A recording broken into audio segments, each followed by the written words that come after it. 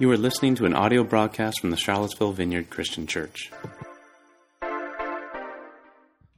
couple of days ago, Megan was downstairs while I think I was in the middle of writing the sermon, and she was watching a celebrity special on Haiti. Did anybody else see that? It's a telethon to raise money for Haiti relief efforts. And she came up sort of towards the middle of it, and I could see on her face almost immediately that, you know, her eyes were sort of welled up and cheeks were extra rosy, and I could tell that she had been crying. And she just went on to tell me some of the stories that they were telling in this program about, you know, this little boy who was rescued after 8 days, buried under rocks and building structures. And other stories about other people who, you know, children who are abandoned, not necessarily abandoned, but orphaned now. All the just horrendous stories that are coming out of Haiti.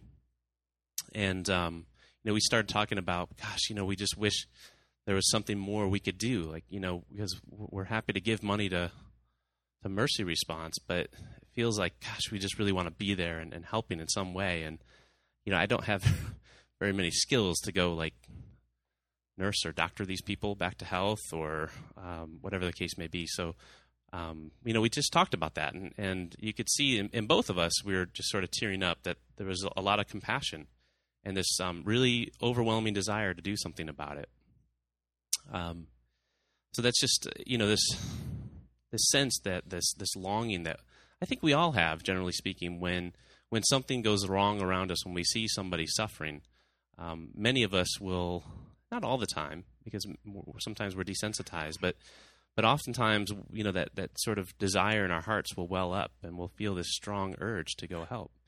Another story, I remember, it must have been about 9 years ago now. Megan and I, after we first got married, we were at a conference, and there was a table outside this conference. It was a Compassion International table, and some of you may be familiar with Compassion. Compassion helps children around the world, and especially in third world poor nations, providing, you know, you basically adopt a child, and they provide schooling for that child. They provide some, you know, basic food, shelter, that sort of thing, make sure that they are set up well to survive and thrive wherever they're at. So Megan and I, about 9 years ago, we walk out of this conference. We're like, yeah, God's so cool, you know, because it was I don't know if it was a worship conference or what it was, but we see this compassion table, and we're looking at all the faces of these children just laid out. And, you know, we just both felt compelled. Like, hey, we've got the space in our budget.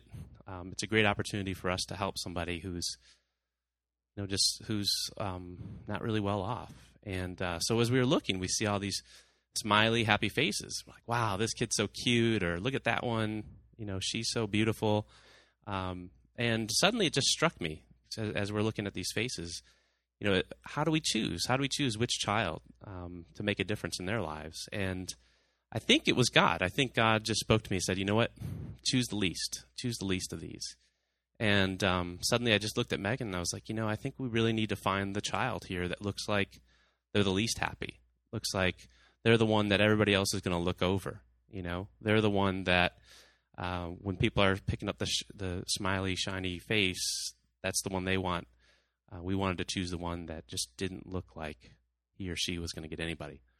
And so that's what we did. We found little Ragatu, and for 9 or 10 years now, we've been supporting her. We've been in communication, writing letters to her, keeping up with her grades, and encouraging her, and she's been encouraging us. And, you know, she's, I want to say about 14 right now. And it's just been an amazing ride to be a part of her life, even though it's just sort of pen pals at this point for such a long time. And, you know, I think going back to both of those stories, the story about Megan feeling that urge to help in Haiti and us both deciding we needed to go after the least of these children and pursue her, you know, just shows that every now and then God will break through into our hearts. He'll speak to us and show us things about his heart for others that he calls us to get involved in. He often lets us feel what he's feeling for other people. We talked about this in one of our small groups earlier this week, this idea of seeing somebody, whether it's out in the street or in a hospital, whatever the case may be, who's suffering, who's having a hard time. And, you look at them and, just this great longing and desire and this compassion comes over you. And you just feel like, I want to help them. I want to do something for them. And I think God does that to us often. And every now and then God gives us this opportunity to be a part of restoring someone else's dignity, their hope, their humanity. And we either step up and take action, or we let it pass by us. We let that opportunity pass by us. We've been in a series called Restoration People. And this series specifically ties very, very, very closely into our hope and our passion for Vineyard. Some may even call it part of the vision for Vineyard. The first week we walked through the big picture of God's story from the beginning, his relationship between God and humanity. We talked through the creation narrative and subsequent major events throughout history, and how God, since the fall, has been working to restore humanity at the individual level, which is what we talked about the second week, at the community, the body level, the church, at the church level, to restore his image in the church. And today, the final of this series, we're talking about restoring his image in the world, restoring all of creation. So, the first question I asked as I was, and when I say I asked, I spend time just talking to God during the week as I'm preparing these sermons. So the first question I asked was, well, Lord, what does a restored creation look like? What does that mean? And one of the things he took me to is the creation narrative again. So I'm going to get into that a little bit today. But in general, I'll just sort of summarize some of the thoughts on this. One, a restored creation, including humanity, looks like humanity being good stewards of the earth and everything in it. Right? And I'll go into that in a little bit. Number two, it looks like the relationship between humanity and God is repaired. It's completely restored. This comes down to us as individuals being image-bearing people, right? And it also comes down to God's people to point others towards Jesus, right? So that relationship for all of humanity is restored to God. And then the third thing is that relationships within humanity are repaired and restored. And especially, and we'll dig into this a little bit more, the outcast, the powerless, the marginalized, those who absolutely must depend on others to survive. It's clear throughout Scripture that God desires for those people to no longer be marginalized, but be pulled into a place of healing and restoration. So let's take a closer look at each of those, and I'll start the first couple off with kind of looking at the creation narrative, and we'll work through the whole counsel of Scripture. Well, that could take hours and hours, but at least a little bit of the counsel of Scripture on some of these. Okay, so the first thing is God's mandate to humanity. As you look at the creation narrative, God tells Adam and Eve that he desires for them to fill the earth, subdue the earth, and rule over all of it. This is in Genesis 1 through 3, so if you're interested in following along, I'll put references out there, and you're welcome to open up that Bible with yours, or if you don't have one, we do have some out in the hallway, and you're welcome to take one. So you have this command, this charge, if you want to call it that, to humanity to take care of his creation at the very beginning, right? And you see you see allusions in the garden to these sort of symbiotic relationships between humanity and the animal kingdom, the plant kingdom, and so forth. It's not. It doesn't look much like it does today. And then a little bit later in Genesis, you see the story of Noah. And, of course, in that story, we all probably remember from childhood that there's 2 of every animal, right? Does everyone remember that? Those animals? Yeah. Some of you may have seen Evan Almighty. That's kind of a good example of every animal. So his desire, God clearly in trying to basically restart creation is to make sure that all the animals are cared for.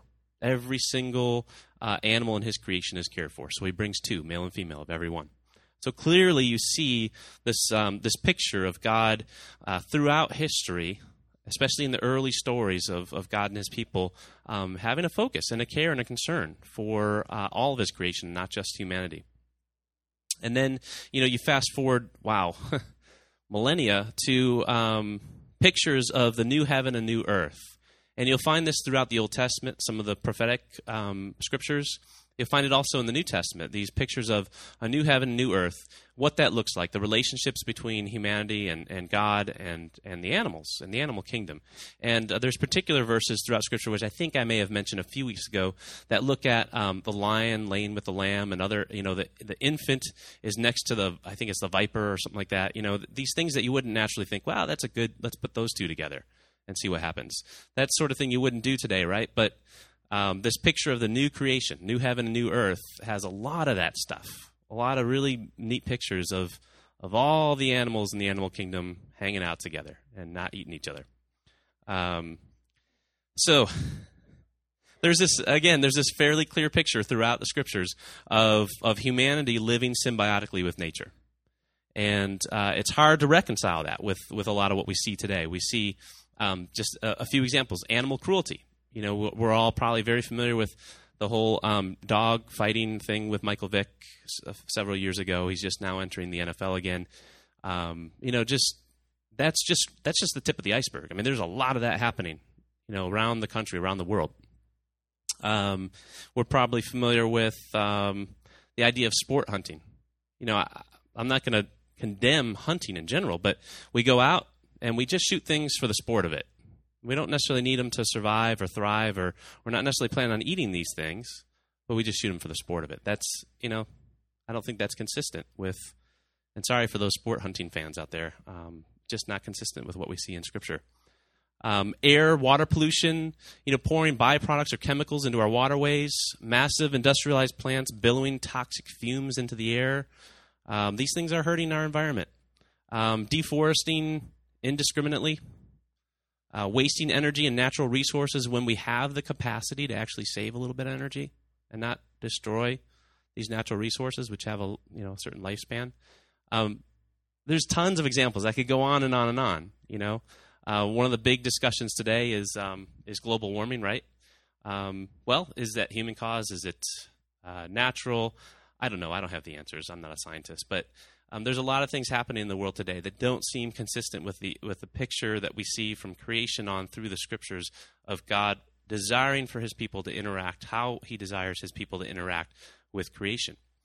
So I personally, I hear a call and I see in the scriptures a call for us to take care, to be good stewards of his creation. The second thing that I see in, I have some slides. Let's do that. Okay, the second thing I see in the scriptures about our call, humanity's call to be restoration people for the world, is this picture of humanity in a deep and intimate relationship with God. And you see that, again, going back to pre-fall, the creation narrative. There's only two people, but still, everyone on earth has a relationship with God, right? Adam and Eve both have this relationship with God. So it's hard to necessarily draw all these implications from creation because there really were just two people before they got expelled. But this is God's intent, that all should know him, and we see that throughout the rest of Scripture. We see in the covenant with Abraham, which is also in early Genesis, I think it's 13, there's this expectation that Abraham and his descendants will be a blessing to all nations, right? Everyone, everywhere. Not just his descendants, but all nations around. Isaiah 45 says, "Turn to me and be saved, all you ends of the earth, for I am God and there is no other. Turn to me and be saved, all you ends of the earth." That doesn't mean just Israel. It doesn't mean just a few select people. God desires from the very beginning to restore all people everywhere into a relationship with him. And at the core of the reason for even sending Jesus to be with us, to walk on earth, is that all barriers between God and all of humanity are overcome. And that's one of the core reasons why Jesus came, is to tear down these barriers that separate God and humanity, right? And he did that for everyone, not just a few select people. You'll hear that throughout. There's some theologians out there, some groups that really have gotten into the Gnostic Gospels, the Gospel of Thomas and the Gospel of Judas and others, that will say, no, there's this idea of limited, sorry to throw out this term, but limited atonement, and that, not all are really eligible to be saved. Now, I'm not even going to get into that. I'm not going to talk about Reformation or Reformed theology. But nonetheless, it's obvious that in this world, we're not there. We're not all in relationship with God, right? Many people out there that we know, maybe some of us here, have been introduced to Jesus, and we've decided we want to go elsewhere. Many of us have been introduced to an imposter. Honestly, somebody who claims Jesus but bears almost no resemblance to him. Many of us have probably seen those people, whether in our workplace or out on the streets. Just people that are telling you got to follow Jesus, but then you look at their lives, and you look at what the gospel that they're talking about, and it's just off. It's just off. Many of us have had a choice, have made the choice for and found satisfaction in other gods and other idols. So it's obvious as you survey the earth as it is today that all of humanity is not in a relationship with God, right? Okay, so that's the second thing I see is this picture of humanity in this deep and intimate relationship with God. And the third thing, can we get it? There we go. Is as you look at Scripture, you see this God's passionate concern for the marginalized and the powerless. If you open up any of the books in the Old Testament, the Law, some of the poetry, Psalms, the prophets, you'll see that over and over and over again, the widows, the orphans, the aliens, and the poor are mentioned. And even in the law, there are special provisions in the law, the Mosaic law, that says, here's how you treat the widows, the fatherless, or the orphans, and the aliens. It's there. It's all over the place throughout the Old Testament. And in Jesus' day, and it's very clear that God cares for them immensely. They are very special to him, right? These marginalized. And in Jesus' day, this takes the form of his compassion. And it's expressed in his ministry to the poor, the sick, and even the demonized. So these are people that are marginalized in society. They are separated in many ways from the rest of God's creation. If you just look at, for instance, the first 10 chapters of Mark, has anybody here read Mark before? Just bounced around through it.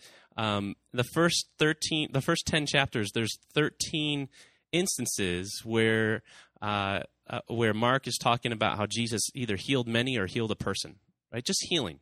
So think about the basic idea behind healing as you read through the Gospels and you see Jesus healing people. What he's doing is restoring them, right? He's reversing some of the effects of the fall of humanity, right? He does this. There's a couple times in the New Testament where somebody is literally resurrected. They're dead, and they come back to life. And what's happening there, again, is this idea of reversing what's happened with the fall. Because what's one of the main curses in the fall? Death, right? Humanity is now going to face death. We're no good and evil, but we're also going to die. So when Jesus heals, and then I think is it Peter, that also heals a dead person, Tabitha, that's reversing what's happened at the fall, right? And these people, obviously the dead are marginalized, right? But the sick, the demonized, all these things we see throughout the Gospels are Jesus sort of pulling the marginalized back into creation. Some of you may remember the story of, I can't remember exactly where it is, but the leper who Jesus heals. And one of the first things he tells this leper to do is go to the priest and let them confirm that you're healed. Because the priest can decide whether or not that person, that leper, needs to be separated from society or back together. And not until that person goes through the priest to be confirmed that he or she is healed, can they actually be restored to the people. So Jesus, that's his desire, his longing, not just to heal them, but also that they're restored to relationship. and taken out of that position of being marginalized. Not surprising, honestly, that most of the stories I hear, when I hear stories of dramatic healing or casting out demons, those sorts of things, most of the stories I hear are about things that happened somewhere in the third world. Some missionary somewhere ran into this or that.